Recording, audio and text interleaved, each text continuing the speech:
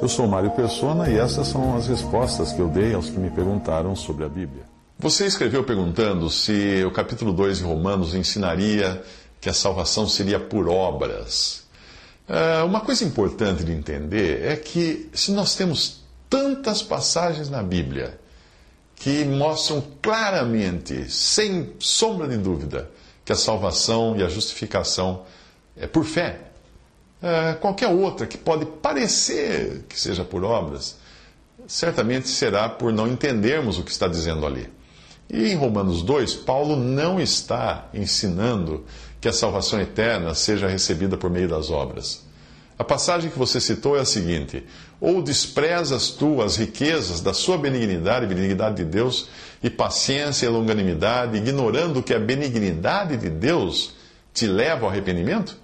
Mas, segundo a tua dureza e teu coração impenitente, entesouras ira para ti no dia da ira e da manifestação do juízo de Deus, o qual recompensará a cada um segundo as suas obras, a saber, a vida eterna aos que com perseverança em fazer bem procuram glória, honra e incorrupção, mas a indignação e a ira aos que são contenciosos, desobedientes à verdade e obedientes à iniquidade, tribulação e angústia sobre toda a alma do homem que faz o mal, primeiramente do judeu e também do grego. Glória, porém, e honra e paz a qualquer que pratica o bem, primeiramente ao judeu e também ao grego, porque para com Deus não há acepção de pessoas. Romanos 2, de 4 a 11.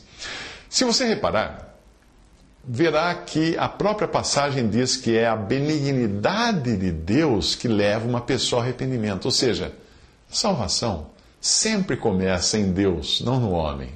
Começa de cima para baixo, não de baixo para cima. E se nós nos aprofundarmos no assunto, veremos que ela começa na eternidade e não no tempo. Da nossa parte, tudo o que é exigido é fé. Fé na palavra de Deus e na pessoa de Jesus, o Salvador. Quando os discípulos perguntaram a Jesus: que faremos para executarmos as obras de Deus?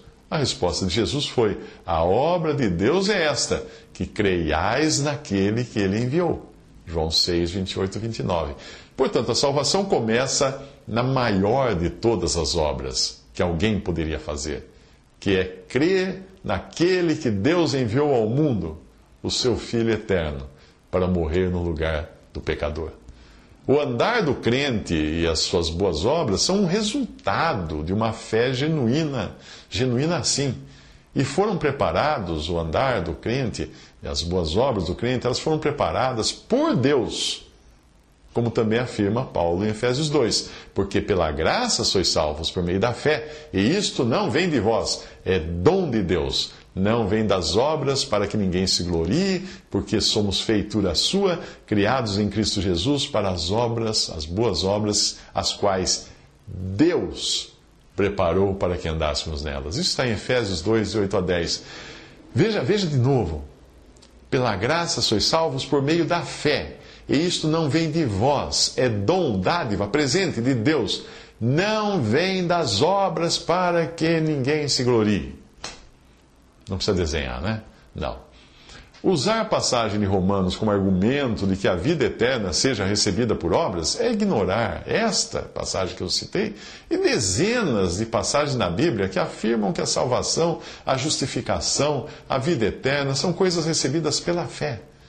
Só para citar algumas. Na verdade vos digo que quem ouve a minha palavra e crê naquele que me enviou tem a vida eterna e não entrará em condenação, mas passou da morte para a vida. João 5,24. Tendo sido, pois, justificados pela fé, temos paz com Deus por nosso Senhor Jesus Cristo. Romanos 5,10. Mas a todos quantos o receberam a Jesus, deu-lhes o poder de serem feitos filhos de Deus, aos que creem no seu nome. João 1,12. Aos que creem no seu nome. Alguém contou mais de 150 passagens da Bíblia que falam da fé que salva e não de obras que salvam. Salvação pela fé, justificação pela fé.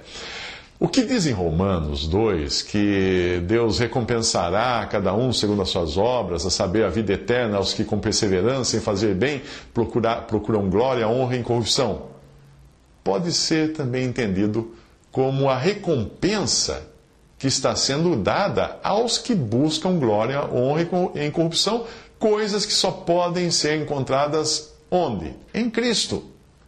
Então é preciso que você creia em Cristo para poder encontrar glória, honra e incorrupção. Mas eu também acredito que essa passagem possa ser entendida mais ou menos como um professor que entra na sala de aula de manhã e diz o seguinte: ontem eu disse a vocês que reprovaria quem não acreditasse em mim e viesse para a aula sem trazer o trabalho que eu mandei fazer. Hoje, vamos ver quem realmente creu em mim. Apresentem os seus trabalhos. É assim que funciona. Visite respondi.com.br. Visite 3minutos.net.